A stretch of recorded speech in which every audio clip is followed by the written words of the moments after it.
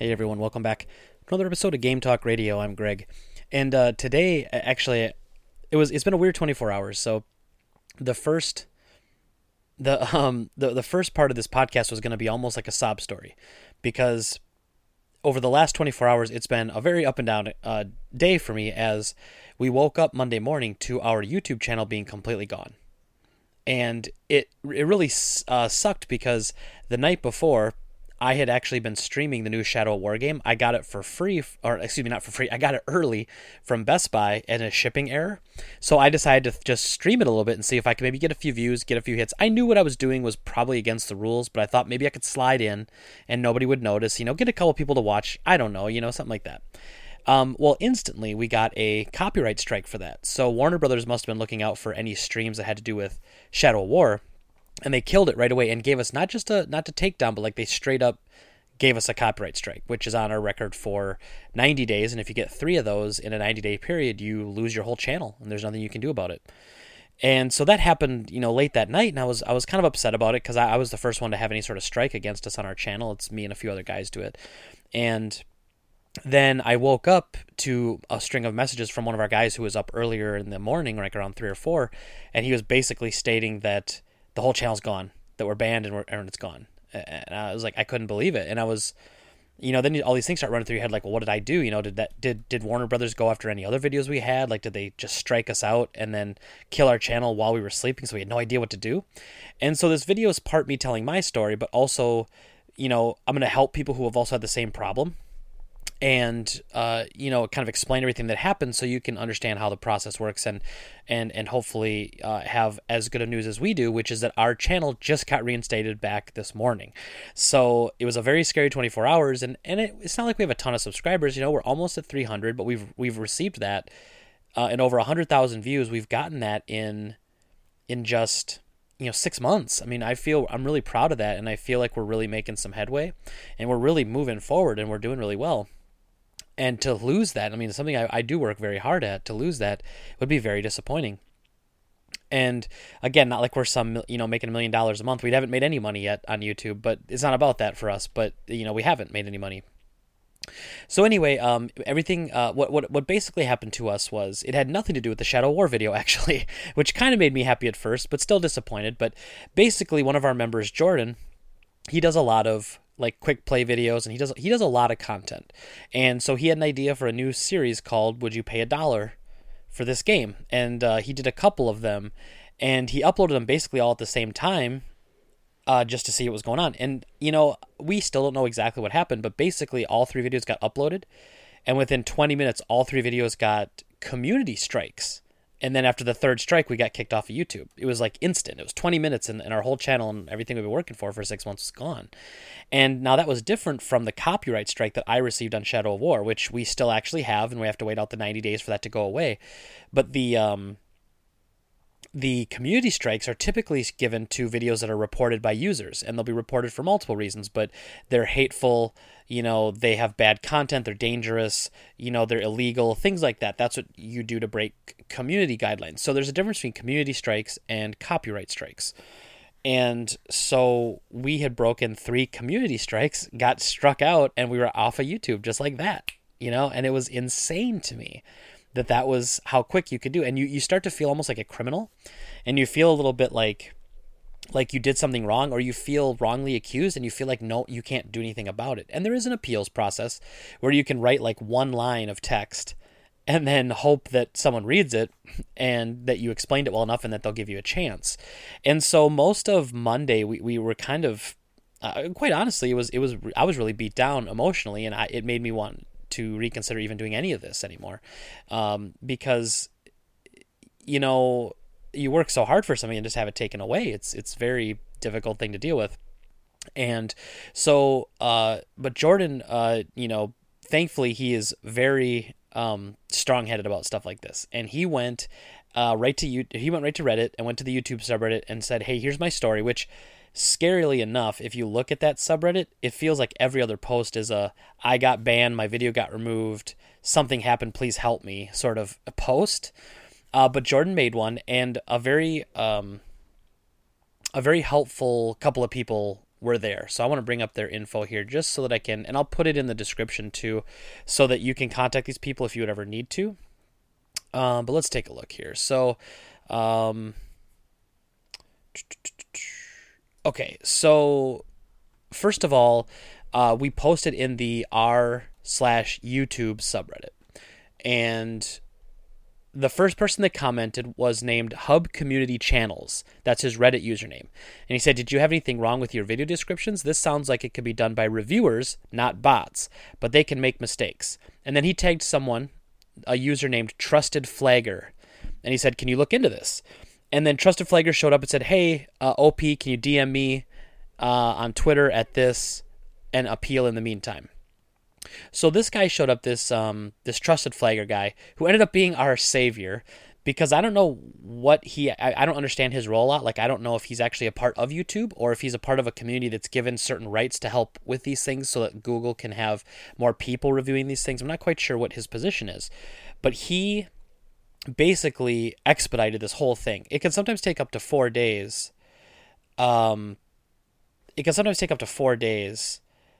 To get a reply, and our channel was completely reinstated just a day later. And he was able to look at the video with the links we provided, even though our channel was gone. So he has some sort of back end or some way to watch that. He looked at him and said, "Wow, I can't. This definitely looks like a mistake. I don't think they should have been removed." And so that gave us hope yesterday. And as we finished with the whole debacle, we we did our podcast last night. We did the Have At You podcast last night, and we talked a little bit about it then, but even then it was still up in the air. We really didn't know. And then we woke up this morning just to some excellent news, which was that our channel's been reinstated fully. I think it was around 4 or 5 in the morning. We did get a nice email from YouTube admitting all guilt and saying sorry and talking about how great it was to have us back. No, I'm just kidding. Here's literally what they said. "After a review of your account, we have confirmed that your YouTube account is not in violation. As such, we have unsuspended your account. This means your account is once again active." That's it. So that, no, hey, sorry, hey, we made a mistake. Just straight up like, well, you're back. Here you go. Here's the keys back to the car, So again, not like I'm looking for any help from them or any nice things said back to me from them. It's just one of those things that's just funny to me that they're so, how they do things. They're so walled off and not willing to admit when they make a mistake, which, who knows, that probably opens you up to lawsuits, and you're probably not supposed to do stuff like that. So obviously that makes sense, but it is one of those things that is frustrating, but it worked out in our favor. So I really don't care at this point. I'm glad that it's back, because it killed a lot of my motivation to do this. So on the back end of that, what I wanted to say then was I wanted to tell everybody who maybe has a similar issue to this to go on to Reddit, check that subreddit, of course, subscribe to it, message those people that I tagged, that I'll put in the description. So message them. Obviously, you do an appeal. Try to be professional. Obviously, when you do the appeal, most likely emotions will take over and you're very upset. Just be calm, rational, talk to them, but also be honest with yourself and be honest about if your content was taken down for a reason, because there are legitimate reasons that these things will be taken out. And sometimes, you may disagree with why it was taken down, but that doesn't mean that it wasn't in violation. And so be honest with yourself. If you really feel like it was done by mistake, then I think you have every right to obviously get your channel back. And this was such an extreme case, because if Jordan had uploaded one of those videos and it got us a community strike, we'd have been like, whoa, we can appeal the strike, but at least the channel's still up. We'll be careful. But because he uploaded 3 videos simultaneously, they gave us 3 strikes and we were out before we could even blink. And so it was a really weird situation. Now, unfortunately, also very few details also come with being reinstated. So, for instance, we don't know if it was a malicious attack on our channel by somebody who doesn't like us. It's certainly possible that somebody went into those 3 videos and reported all 3 of them as spam. Maybe somebody saw it and was like, "Oh my God, this is so annoying. I don't want to see content like this on YouTube. I'm going to clean up YouTube and get these guys off here," which would be wrong for them to do, but, I could see that happening, because we get a lot of hate on some of our videos. I know my Commodore video, my Atari video have gotten some fans of those products to be upset at me for making the video. And some even accuse me of fear-mongering. He called it scaremongering, but fear-mongering, because he felt like I was, just trying to drum up people's fears, when if you listen to my videos, I don't do that, and I'm quite adamant to not do that. I will happily say things like buyer beware and put a big red stamp on my videos that say beware because I think people should beware. But I'm certainly not trying to scare people. In fact, I would argue that I hate that about modern political radio and news shows is that they're too busy trying to make us angry and upset. I'm not looking for people to do that to me, and I don't want to do that to other people. But moving on, we don't know if that happened where someone came after us maliciously or if it was just a bot that somehow was going through the descriptions, saw something like a dollar symbol, maybe heard something because there was a robotic voice in the original cut of the video. Maybe I think that maybe a combination of things led the algorithm that YouTube uses to find these spam and channels, and it weeded them out because of that. And so again, though, I don't understand why sometimes videos can't be taken down, and then they say, hey, this video was taken down because we thought it was spam. It just instantly it's a strike, and then since we did 3, it was strike, strike, strike, you're out. And it's like, wow, I mean, like before you can do anything, you're gone. And obviously in the case of spammers who actually are scamming and spamming people, I'm very glad that they have that algorithm in place because I don't want to see videos like that pop up all over YouTube. It just stinks when someone who's innocent gets caught in the net, And I think that's what happened to us. I do believe it was bots. I think the timing being so obscure and so early in the morning, it just doesn't really make sense that someone was hunting us down. I mean, I even went as far as to think maybe someone from Warner Brothers who shut my other video down was maybe they were trying to get our whole channel down, so they just reported us. That's silly. That's like tinfoil conspiracy hat sort of stuff. So I don't believe that now, but at the time you start to rationalize those things. So anyway, those are my tips, though, that I would give to people if you have something similar like this happen. Go online, look for the subreddit with YouTube, talk to people, get things taken care of, but be honest with yourself. And if you did do these violations and you are in the wrong, you have to accept responsibility for that. That's something that, I talk about ad nauseum on this podcast, is that we have to take personal responsibility for everything. And that's just how, that's, you have to be honest with yourself before you can start getting upset at other people for taking you down. But beyond that, so now moving on to some actual gaming stories, I want to talk about this one, which is pretty big. Really only have one big story today. A lot of pieces tie into it, though. So we'll talk a little bit about a few things. And then I want to talk about, I went and saw Blade Runner, so I'm going to talk about that. And then I'm going to talk about the Rick and Morty Szechuan sauce fiasco that happened over the weekend as well, and my experience with it. So anyway, but the story I want to talk about here is the actual article that I read that I found interesting was the website OpenCritic is going to take a stand against loot boxes. So OpenCritic is a rating website similar to a Metacritic, but it's just for video games. And they have, they take the compilation of a lot of people's reviews, user reviews, magazine reviews. They take all this stuff and then they make, they give you it's like a meta review of all the data. Why they call it Metacritic, obviously that was taken, so they went with OpenCritic. But this was interesting. So they're taking a stand against loot boxes. This was just a Destructoid article. So here, I just want to read this to you and then kind of go down the rabbit hole with you. Okay, so what kind of sparked it was users on NeoGAF had been talking about the new Shadow of War game that just came out today. And for everyone else, I got mine Saturday, resulting in a copyright strike. But for normal, everyday people, they got it today. And users on NeoGAF and other gaming outlets had found the final act of the game becomes a massive grind fest unless you actually pay money to get the true ending. So you have to, if you don't pay money for the best crates and items, you have to really grind and grind and grind to be able to get to this final chapter, quote unquote, true ending. So OpenCritic, one of the largest game review aggregate websites, has decided to take a stand against this by updating its display filters to warn and inform potential customers of games utilizing these types of transactions and paid content. So here was the... so what they're saying is they want to add such things, such categories as part of the review as saying, this game has microtransactions, this game has loot boxes. We're going to take a stand against loot boxes. We're looking into ways to add business model information to OpenCritic. So they want to somehow be able to inform people even more by saying this game uses loot boxes, this game uses pay to win, this game uses cosmetic loot boxes like Rocket League, stuff like that. And so I read that and I was like, oh, that's kind of cool. It'd be nice to not have to be able to know, because a lot of times like a game like Shadow of War is really fun.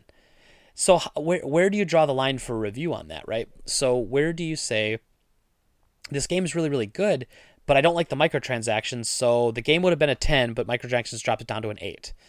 I mean, is that really fair? Because the game itself is still a 10.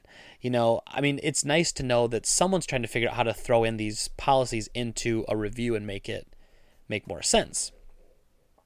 So, but the reason I found it interesting was because we haven't really talked about loot boxes. I talk about my disgust for them quite often, but one thing I noticed as this conversation came up, I found quite a few people, actually, some people that I actually follow on Twitter and I respect their game knowledge on, people like Wombat from Cheap Ass Gamer, and he was actually arguing that the only reason we have $60 games still is because of practices like this. Otherwise, games would be $70 or $80 based on inflation and rising cost of game development. And so my brain was stopped for a second. I thought, oh, okay, hold on. Let's actually think about this. So what he's saying is games, last generation, a lot of people remember when the PS3 and 360 came out, new games became $59.99. When the norm on PS2 and regular Xbox and GameCube was $49.99. So there was a paradigm shift at that point where the standard MSRP of what we'd call a AAA game went from $50 to $60. Okay. Very, very reasonable, I suppose. We all understood that game prices are increasing. We've got new technology. We've got better systems, so we want better graphics. The jump from PS2 to PS3 or Xbox to Xbox 360 was a pretty big jump. I could argue that the jump from PS3 to PS4 isn't as big of a jump, and we're getting to the life where a jump from PS4 to PS5 is not going to be probably a very big jump either. We're starting to hit that maximum we can get to, with graphical power. But I heard these people arguing that point, and I thought, I don't necessarily believe in that. And so and I kid you not, so then yesterday, and because I was doing all this a couple days ago, I was reading about these, and yesterday, Jim Sterling just kills it. And so I have to give a lot of credit to him because he made every single point that I would have made, but he made it better and more flashy and more funny probably. So I highly recommend Jim's video on it, the Jimquisition on the $60 game myth. So I'll hit kind of some of his points, which were really also my points, but I'll kind of go down his points and my points. So you can get kind of an understanding of how that $60 game is kind of bullcrap at this point. So really the argument that he makes is that for a very long time, even starting with the PS3 era, we were getting downloadable content and games were no longer $60. So if you wanted to play everything that a game had to offer, we weren't paying $60. On the PS2, if you wanted to play everything that game had to offer, you were paying $50 for it and you got everything that game had to offer. Early on the PS3, it was the same way, but as they started really getting into the digital distribution of expansion packs and paying extra money for more content later, then we started running into DLC. So then you had, this game came out, like Dead Space 3 came out, they add an extra mission at the end you can pay. There's a season pass. Season passes are obviously still huge, but there was like a season pass to download all the DLC. It was mostly like, when you really think about it, it really jumps out as Call of Duty. So Call of Duty had map packs. So you'd pay extra money for extra maps on Call of Duty. So a game was no longer $60. The game was $60, and all the map packs, let's be honest, I think they came to maybe $20 extra. So you're looking at $80 now for a full retail price game. So we haven't been paying $60 for quote-unquote complete games for a very long time. We've been paying $60 for the base game and then a la carte adding whatever extra content we'd want. And even companies I really respect like FromSoft, they, unfortunately with Demon's Souls, they didn't do any DLC. They just made the game and they had a whole bunch of extra downloadable stuff. Not extra downloadable stuff, but they patched in things. They had event weekends, things like that. All things that keep you playing a great game. They didn't sell you anything extra. Then when Dark Souls 1 came out, they really didn't have any DLC either, but later as the game because it became so popular, there was one part of the game that they had to leave out, and it was because they said they didn't have enough time to finish it. And that was the Artorias, the Abyss Walker DLC, we know it as DLC, but it was the Artorias, the Abyss Walker area of the game. So later, they finished that part of the game, and they ended up selling it. So again, that was, I believe, $15. So you weren't paying $60 for Dark Souls, you had to pay $75 to experience the entirety of Dark Souls. Dark Souls 2 then was worse. That actually had multiple expansions. Dark Souls 3 had multiple expansions. And then eventually they sell us a Game of the Year edition of the game so that we can have all the downloadable content on the disc if you're lucky. If it's Fallout 4, you're not lucky and they don't put it on the disc. But anyway, so we've been doing season passes and DLC for a while, so these games haven't been like that. Now, however, we have games like Forza, Shadow of War, and others that are full $60 retail base games. They're offering downloadable content extra, and they're adding something that has really become the bane of my existence lately, loot boxes. Now, loot boxes are something that I'm surprised didn't pick up here earlier in our lives because they're huge in Japan. The idea of a random box and wanting to open and see what you get is as old of a gambling trick as anything is. It's something that they've used it's something that you use in gambling and in entertainment forever. People like the idea of discovery. People love Diablo 2 because every time you killed a boss, you wanted to see what loot he would drop. And it was always random. So you were like, oh God, what's he going to drop next? What's he going to drop next? But that all now has been, kind of twisted into this idea that for game companies to make money, they have to charge $60 for a game, $20 for DLC, and then have random loot crates that you buy with real money. Now, Rocket League, to be fair, puts all of their DLC behind their crates. So I also don't like crates in Rocket League. I've said that before. But the crates in Rocket League include all of the new stuff that they add. So yes, I have to, instead of buying a DLC, well, I should say with the exception of certain themed cars like the Batmobile, the DeLorean, and like the Fast and the Furious cars. But everything they add to the game normally, besides the licensed properties like that, everything they add is in those loot crates. So you buy $20 in keys and you should hopefully get a couple of cars and some of the other stuff that you would have gotten in the DLC. Me personally, I would rather just pay an extra $10 for all of this stuff to be unlocked. Because I think the idea of randomly getting crates and then buying keys to randomly open the crates, to open random crates to hopefully get something you want is, you don't get to pick what you want. I just want it all. I don't want to randomly have to get it. And what's really worse is those games, including PlayerUnknown Battleground, which also added crates to their, all they have is looks. But they added crates to those. You get multiples of the same item. So I understand if it wants to be random, but can't you at least not randomize me the same item I already got? It just feels really crappy, And so that's kind of what these games have evolved to. And again, Rocket League, though, that's okay because that's their extra string of money. They're not doing DLC packs. They're not trying to make a Rocket League sequel. They have a very successful game, and they're just keeping it fresh. They're updating seasons. A game like World of Warcraft, they do so many free content updates, but when they release a new expansion like Legion, yeah, it was $40, but that was almost an entire game built into that worth of work. And so I certain companies aren't abusing the power. Some very much so are. And Shadow of War is probably the most egregious one, but even Forza 7 now added crates. Shadow of War had crates, Destiny 2 has random crates.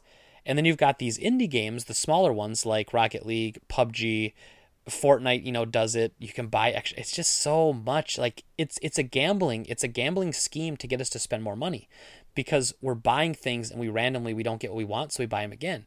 Like at my store, we carry some Zelda merch, which I don't know if we're going to carry this again, but it's blind boxes, and I feel incredibly guilty about that because people will buy one hoping to get a Zelda keychain, and they don't get it, so they buy another one, and they buy 4 or 5 until they get the character they want. And now I guess that looks good for me and my bottom line, although to be honest, I don't make very much money on these things. It's more of just something that people have asked me to carry, so I carry them. But people buy a ton of these, they don't get what they want, or they could have just bought one figure that they really wanted. But it's a scheme to get people to buy more. I'm not saying it's a scam because you're buying something, you're getting it. People have free will to make this decision on their own. But it's very, I don't know, it's very interesting to me how we've decided to put up with it. And I almost feel like they're tricking us. And it's just, what do I always say? We got to be better than that. We have to be smarter than that. And I feel like this is pretty egregious. And so I'm going to say something here that as a video game store owner and an avid player of said video games might be quite controversial. But this goes back to the idea that for years, the industry experts were anticipating there to be a video game crash, where the rising cost of making games was not going to be able to sustain it. People wouldn't be able to afford buying them, and there would be a AAA crash. Now, I feel like we essentially averted that crash by the rise of the indie games. So indie games brought to life a bunch of companies could make smaller, cheaper games, not look like they're bad games just because they're cheaper. You know, there's a sense where a $15 or $20 game now is a fine price to pay for a game that's not considered AAA. As to where in the past, if it was considered a budget title, like if every game was $50 on PS2 and then a game came out at $30, you were always very hesitant about it because you felt like, well, why is it cheaper? What's wrong with it? Was always like your mindset. That's kind of disappeared now with the forefront of the indie game revolution. So we have that I believe staved off the AAA crash because you had these companies could make money other ways by releasing smaller games or releasing smaller digital titles, things like that. Also, not to mention that digital distribution is not as costly as physical manufacturing. So as more digital copies get sold, that's less of a burden cost-wise than it is to physically print and stock inventory and ship games. I'm not saying there's no cost involved with digital gaming. There absolutely is, but it's not as much as the physical side is. It's just not. So the controversial statement that I'm going to make is, I think we should let AAA games crash. I think we should let the market on AAA games crash. And I say this as somebody who loves games. I play games. I play AAA games. But I can tell you right now, some of the best games I've played this year have been $20 games or $10 games. And I'm okay with games like Call of Duty not being around. I'm okay with games like Shadow of War, as much as I enjoy this game. If I didn't get to play this, so be it. Because where we're going and what we're paying for these games isn't sustainable. You know, like they put all this effort into these amazing animations and amazing graphics. And I never, Jim makes a good point too. Jim at the Jimquisition, Jim Sterling, when he says, I didn't ask for any of this stuff. I feel completely the same. I don't need everyone's hair to be perfectly modeled and each individual strand of hair can be wavy and move. I don't need, I was just as happy back in the day on the PS2. I was just as happy on PS1. And I do like good graphics, like games that are good to look at, but not at the cost of rising game prices. And so as controversial as that might sound, I'm actually totally okay with a AAA game crash where companies like Activision, EA, and 2K, like these companies have to hit the reset button on their finances. Capcom, Square, all that stuff, hit the reset button and appropriately fund games. Like when you look at how much a game like Resident Evil 7 cost compared to how much a game like Call of Duty costs, the numbers are ridiculous. So why is it that certain games like Resident Evil 7 is just as fun and just as good of a game as any Call of Duty would be? So why is that game so much cheaper to make and market than a AAA game is? Just something to think about. And one other story I kind of wanted to rock into this was that GameStop recently, because I can't stop talking about them, but I think it was yesterday I started seeing these pop up, but I saw an ad pop up that it showed the new Assassin's Creed Origins game, which looks fun, but they had an ad that brought up like a banner, almost like those, if you have ad blocker just on your browser and you try to go to a site that doesn't allow you to go any further, it just brings up like a splash window and you can't click around it, you can't go past it, you literally have to leave the site or deactivate the ads. And it just pops up and says, sorry, the bonus mission is blocked unless you pre-order Assassin's Creed Origins. And it's got the GameStop logo and everything. And I'm just like, well, first of all, this is just a terrible PR move because you already have a bunch of people that dislike you and they think that DLC is scummy practices and they are bucking against the pre-order trend. And then you basically take all those things and you just mash it into one ad, almost poking fun at the idea that you have to reserve that game or you don't get it. I mean, how crappy of you is that? Why does someone at the marketing department not understand that, who makes this video? Do they not know how annoying it is when you go to a website and you get and they say if you don't whitelist us, you can't go on. It's New York Times or somebody always does that. And every time I go there to read an article on something and it does that, I just go, okay, I'm not coming back here. And I never go to that site and I never will. Because they're trying to force themselves and their ads on us. And again, not trying to say that they need to do all this stuff for free. I understand they do make money, but something like that is so abrasive. And so when I saw this, I just like shook my head. And I'm like, come on, GameStop, like, how do you not know any better than this, right? But again, it wasn't enough. That wasn't big enough to talk about as its own story, but it was kind of tied to this, like the DLC and how we're basically being groomed. And this all ties into everything. This ties into the Shadow of War rant video I did about the Fort Hog DLC, because it ties into the fact that Warner Brothers is so, ridiculous about DLC that they decided to turn a character to raise money for someone into DLC instead of just putting him in the game. Just put him in the game, and then if you wanted to, you could do a huge press push, and you could say everything like, we're going to donate this much money for every copy of the game sold. We're going to give 50 cents to the family. We're going to do this. We're going to do that. We could do anything, but no, you had to sell DLC. Why did you have to sell DLC?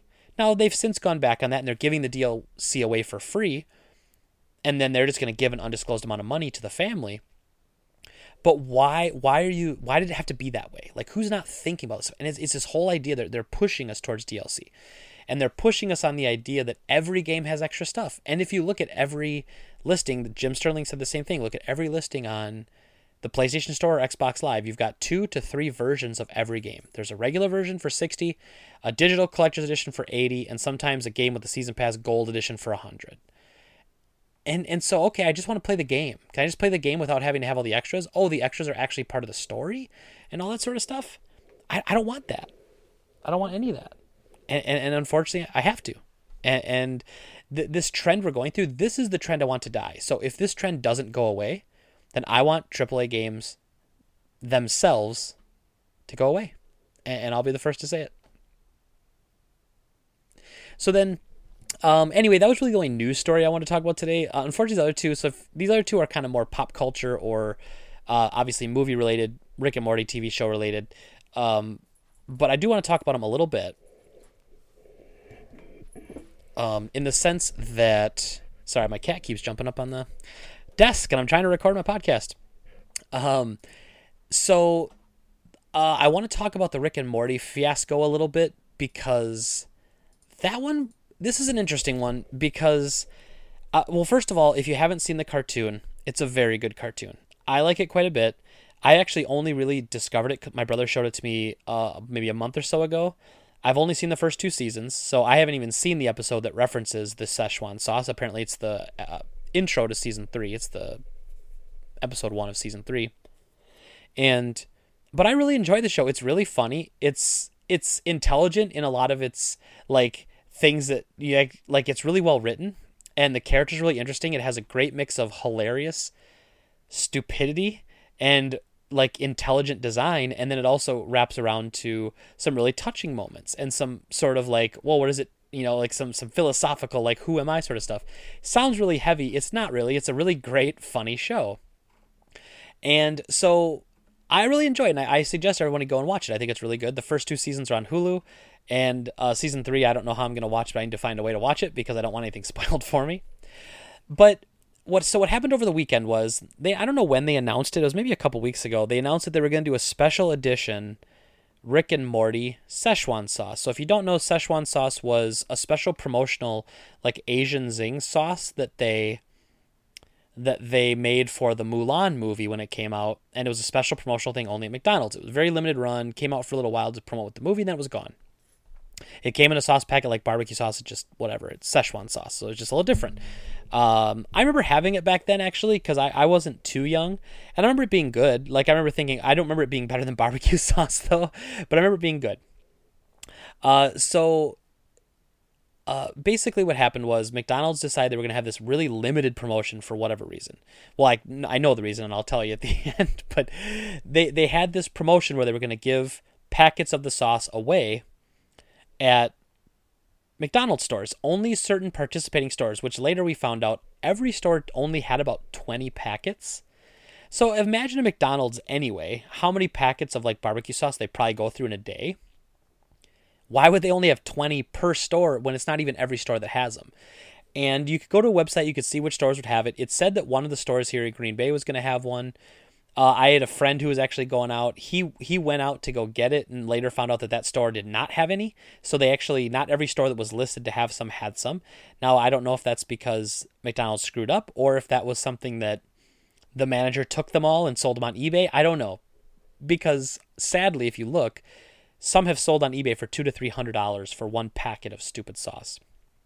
But more the bigger part of this was, like what happens with a lot of things when their fan base gets really big, their ridiculous fan base gets out of control. And they start to ruin the things that you might like because the fans who like it are very ridiculous about it. So, and again, not everybody. This isn't a generalization of everybody who likes Rick and Morty, obviously. But there's certain people that, take it too far. For instance, I would argue that Doctor Who fans oftentimes take that show. Many Doctor Who fans take the show too far. So as much as I like the show, the little bit I've watched with Jen, I'm almost like embarrassed to like the show because of some of the people that like it. And it's a bad feeling because it's not fair to the show. It's not fair to me, but it's how you feel because you see the way some people act. I know a lot of people who enjoyed the music of Insane Clown Posse. And if they like the music of ICP, but they don't like the people that associate with the music, the Juggalo crowd and everything, same with like, I could listen to Iron Maiden, but I'm not a headbanger. I like Slayer, but I don't, want to kill animals and I don't hate Jesus. You know what I mean? But some of the fans that associate with that, they take it to the extremes.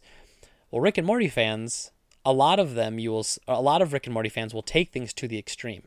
And there's this really strange thing because Rick and Morty is kind of an interesting show. You've got, and actually, PewDiePie commented on this a couple weeks ago in the same way, did a video about this, and he said it's really interesting how you have smart people that like to watch it because they feel like it's got some neat philosophy angles, and then you've got people who love just stupid burping farting humor that's in there, and then you've got people that just that the average regular customer just likes the show, and so you've got all these people that like it, and it brings together one of the worst fan bases out there. And he goes on to show all these ridiculous YouTube videos of people being obnoxious and screaming and dressed up like Rick and Morty, and it's I don't know, it's really stupid. But again, when a show's popular, you attract a lot of fans, and then when you have a lot of fans, there's always a higher chance that you're going to have some crazy ones. So, like here for instance, someone recorded, the police were called to one McDonald's in San Jose because people were chanting, "We want sauce," and recording it and putting it on Twitter. So you've got these poor workers who are like just doing their job behind the counter, and then you've got a complete like dining room full of people chanting, "We want sauce, we want sauce," and they're just chanting. And so you've got this weird dynamic of people who like Rick and Morty because they're so much smarter than everybody else, and they get the show more than everybody else, and other people don't get how smart I am because I get the show, like that sort of really obnoxious sort of bragging. And so then McDonald's puts out a statement that says, to our customers and Szechuan sauce lovers, yesterday we were truly humbled by the amazing curiosity, passion, and energy this community showed to welcome back Szechuan sauce, even if just for one day. Thank you a million times over. Between the costumes, the memes, and the cross-state travel, you, the fans, showed what you got. And our super limited batch, though well-intentioned, clearly wasn't near enough to meet that demand. Quote-unquote, not cool.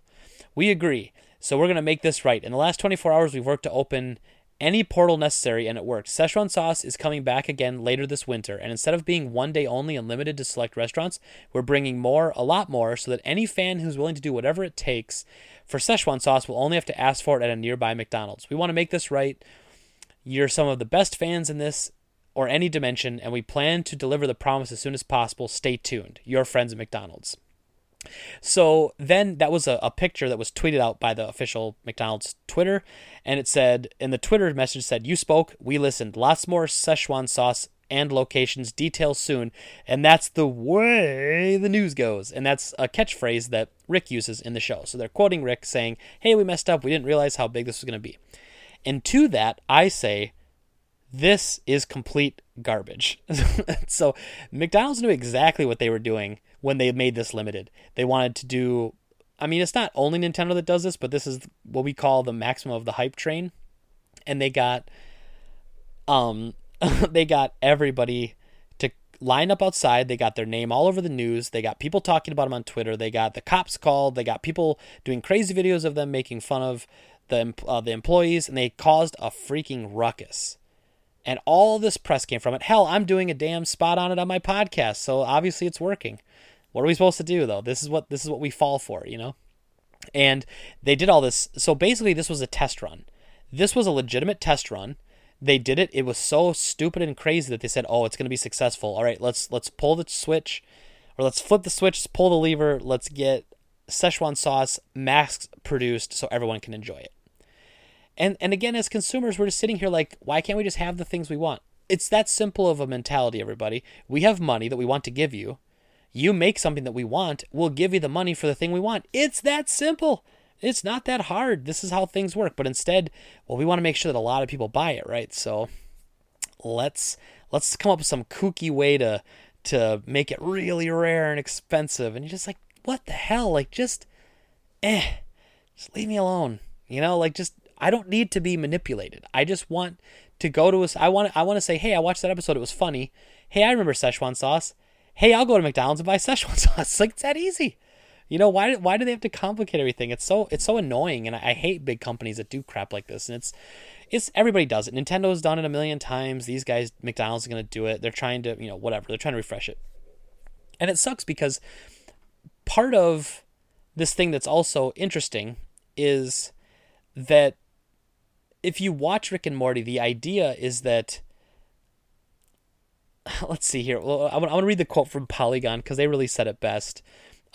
Rick and Morty fans don't understand anything about this situation. Not the way commercialism stepped in to cash in on nihilism, nor the irony of how they've given something intense meaning and value after being told a fictional character that it had meaning as a way of illustrating that nothing has meaning. They've turned into Fight Club fans who start their own fight clubs, not understanding that the point of the movie is how easily white male anger is co-opted for violence and mindless support of empty and hateful causes. And they've done this due to their love of a show that they think makes them look smart or that they feel justifies their loneliness. Maybe they're not alone because they're intelligent. Maybe the problem is they're the kind of people who would get mad at a fast food place for not having enough sauce. The problem in their life is most likely begin and end at that fact. And I thought that was an interesting way of taking it, necessarily not the white male anger little tirade they went off of, but the idea that, let me see what they also said here. Rick and Morty superfans, the ones who are giving the rest of us a bad reputation, like to joke about how you have to be smart to understand the show while proving over and over again that they don't understand the show.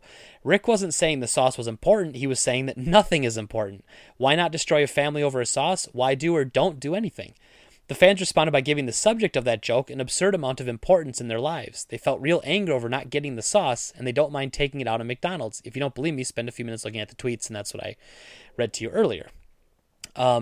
Because the fans also don't understand any level of what's going on. If they understood Rick, they wouldn't care about the sauce because no one in the show really cares about the sauce. It was never referenced in the show again. Dan Harmon himself explained that the line was just there to rip on co-creator Justin Roiland's love for the sauce. If they understood Morty, they would be kinder to the McDonald's workers who didn't ask for any of this. And if they understood the point of the show so far, that living only for yourself is destructive and selfish no matter how smart you are, they would be ashamed of how they're acting. And that's exactly how I felt. I'm like, these they're taking it too far. What's wrong with people? And again, McDonald's is to blame because they brought this out, but are they really to blame when we're the ones who are acting ridiculous? People are okay to be upset. If they went to a McDonald's location that was supposed to have it because they really wanted to get something that they thought they would like and it wasn't there, you have a right to be upset about that. Do you have a right to be a massive jerk in a crowd and start chanting, "We want sauce," when there clearly isn't any sauce? No. And the fact that you're obsessing over it so much just because it was part of a show that you like, but maybe a sauce that you never even liked, it's just fans taking it too far again. And it is what it is, but I don't want to get hung up too far on that because it's just stupid to me, quite honestly. And I probably spent way too much time talking about it, but it is what it is. And McDonald's has manipulated us into showing that we really want it. And then they got a bunch of people to get it. And now they're going to give us more and yada, yada. And that's the way the news goes. And then lastly, I want to talk about Blade Runner 2049. So I went and saw this last Thursday. I'm actually going to see it again later today with a friend. So I'm going to see it twice in the theater, which if that tells you anything, obviously I enjoyed the movie, but it's very different than I was expecting. So this is going to be totally spoiler free. I won't ruin anything for you. I won't mention anything that wasn't shown in trailers and stuff, but I want to give you my honest take on the movie and if you should go see it. And what kind of movie it is, so that way you may think you want to see it and you may not enjoy liking it, or it might not end up enjoying it, I should say. So Blade Runner 2049, I liked it, but it was very different than what I thought. What I mean by that is the previews and the trailers try to trick you into thinking it's a very cool futuristic action sci-fi movie, and it is not. It is a very cool sci-fi noir, visually stunning, Oscar-worthy performance and score film. So initially when you see this, you think there's going to be some cool, car chase scenes, there's going to be some gunfighting scenes, there's going to be some fight scenes. And while they do exist, like in the original Blade Runner, it is paced very much like the original Blade Runner. So if you've never seen the original Blade Runner, you probably don't care about seeing this movie, and I think that's probably a good idea. But if you've seen the original Blade Runner, you know that that movie is not an action movie either. It's what a lot of people call like a sci-fi noir.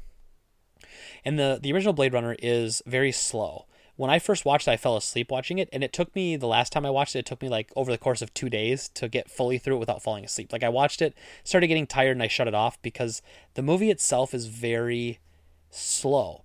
But it's building a universe. It's based on dialogue. You're supposed to pay attention to the visuals and the music. Like it's not just there to be an adrenaline rush. And so my love of Blade Runner is more the love of the universe and the love of many other things that involve with it, but not so much the actual movie in itself as a whole, but the themes it explores, and it looks incredible. The music was great, the style of everything, and cyberpunk is one of my favorite, tropes in gaming. So with that being said, Blade Runner 2049, I was very surprised. Pace is exactly the same. So you have this movie, I was like waiting for action and this and that, and then I almost felt myself being disappointed when I didn't see it. And it is a very long movie. I think it's 2 hours and 45 minutes. Very long movie.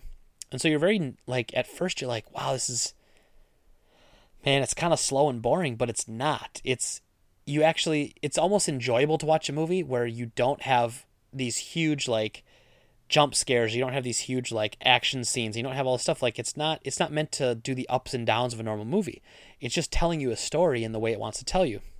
And Villanueva, the director, he is awesome. I mean, he's turning into one of the best sci-fi directors out there, and this movie was really good if you know what to expect going into it. If you look at the trailers, you're expecting an action movie, you would be sorely disappointed. And by the box office numbers of opening weekend, a lot of people thought that's what it would be, and a lot of people didn't watch it, or a lot of people weren't interested in it. But I think it was the perfect sequel to Blade Runner. It pushes the story forward, 30 years or whatever it is, and it's really interesting. I liked it a lot, and I'm going to go see it a second time with my other friend. I went and saw it, took my friend out for his birthday on Thursday. I took Dom out to go see it Thursday, and then I want to see it with my friend Adam today. And I'm absolutely excited to see it again. In fact, I'm excited to see it a second time knowing that to not expect the action and to just sit and just check the dialogue, check the themes, think about things I didn't think about before, everything like that. So Blade Runner was really good. I highly recommend everybody checks it out. It was neat visually. It gives you a lot of these interesting themes, like what does it mean to be human? What makes us what we are? If we create AI, are they living beings with rights too? Even if they were created for slavery, it's really, really weird things to think about. And in the future, with complex AI and artificial companions and things like that being around us or near us, is that going to change the way we feel about technology? Is it more personal to us, or is it still just a computer that was basically doing everything it could to try to be personal to us? It's very weird stuff. Very cool, sci-fi futuristic stuff, and it's not alien blasters and aliens and interplanetary travel. It's just a really good, how the Earth could realistically be in 32 more years. I mean, it's possible. But it was really good. So I do recommend the movie, but you have to know what you're getting into. Otherwise, I think you would be disappointed. And then that's the show for the most part. As always, I appreciate you listening. Let's see. I'm going to look really quickly through my games to play. Let's give you a game recommendation for next week. So I'm going to recommend reaching over my cabinet here. I'm going to recommend Jaws for the NES. Actually, I was just playing this with Dom the other day at the store, and we busted out Jaws. So in this NES game, you play as, somebody, I'm not sure who you play as. you play as somebody, and you're basically hunting Jaws. So you're in a little ship in like an overworld map. You have to go between port to port. You get random encounters like an RPG, and then you're in like a side-scrolling underwater area. It doesn't scroll actually; it's one screen, but you side to side move back and forth. You try to get seashells. Seashells are the currency in the game, and then you save up your seashells to upgrade your power level and to upgrade your power level, and then to get some upgrades to your ship like a sonar to see when Jaws is coming. Then eventually you want to kill Jaws. That's the idea. And Jaws is randomly out there and fighting you. When you die, you lose. I believe you lose half of your shells, and if you die 3 times, and you lose a power level, and if you die 3 times, you're completely done. So it's a short game, essentially, but it takes long because it's difficult to like not screw up and die and then start losing the things that you need to level up because you need the shells to level up. And then you fight Jaws and that's it. And you just kind of shoot them. It's really it's actually really decent for an LJN game. One of the few ones that I think is actually playable and fun. But it's not too bad actually. Try it out. It's only 1 player, but you know you get so mad at it that you want to throw the controller. So just give it to your friend and let him play. Or her play, and then take the controller back when when your rage has subsided. As always, I always appreciate you listening, you guys. I'm going to keep doing this as long as you people keep listening. And, you know, with the YouTube channel, I was really defeated with that. But obviously, we're back in business. I'm going to keep uploading stuff, keep having fun with it. And I think it's going to be great. So, everybody, thank you for listening. If you can subscribe to the Drop Rate, that really means a lot. Listening to us on iTunes, however you found us, just much appreciated. You're all great. It's the reason I keep doing this. So, I really appreciate it, and I hope you all have a great day.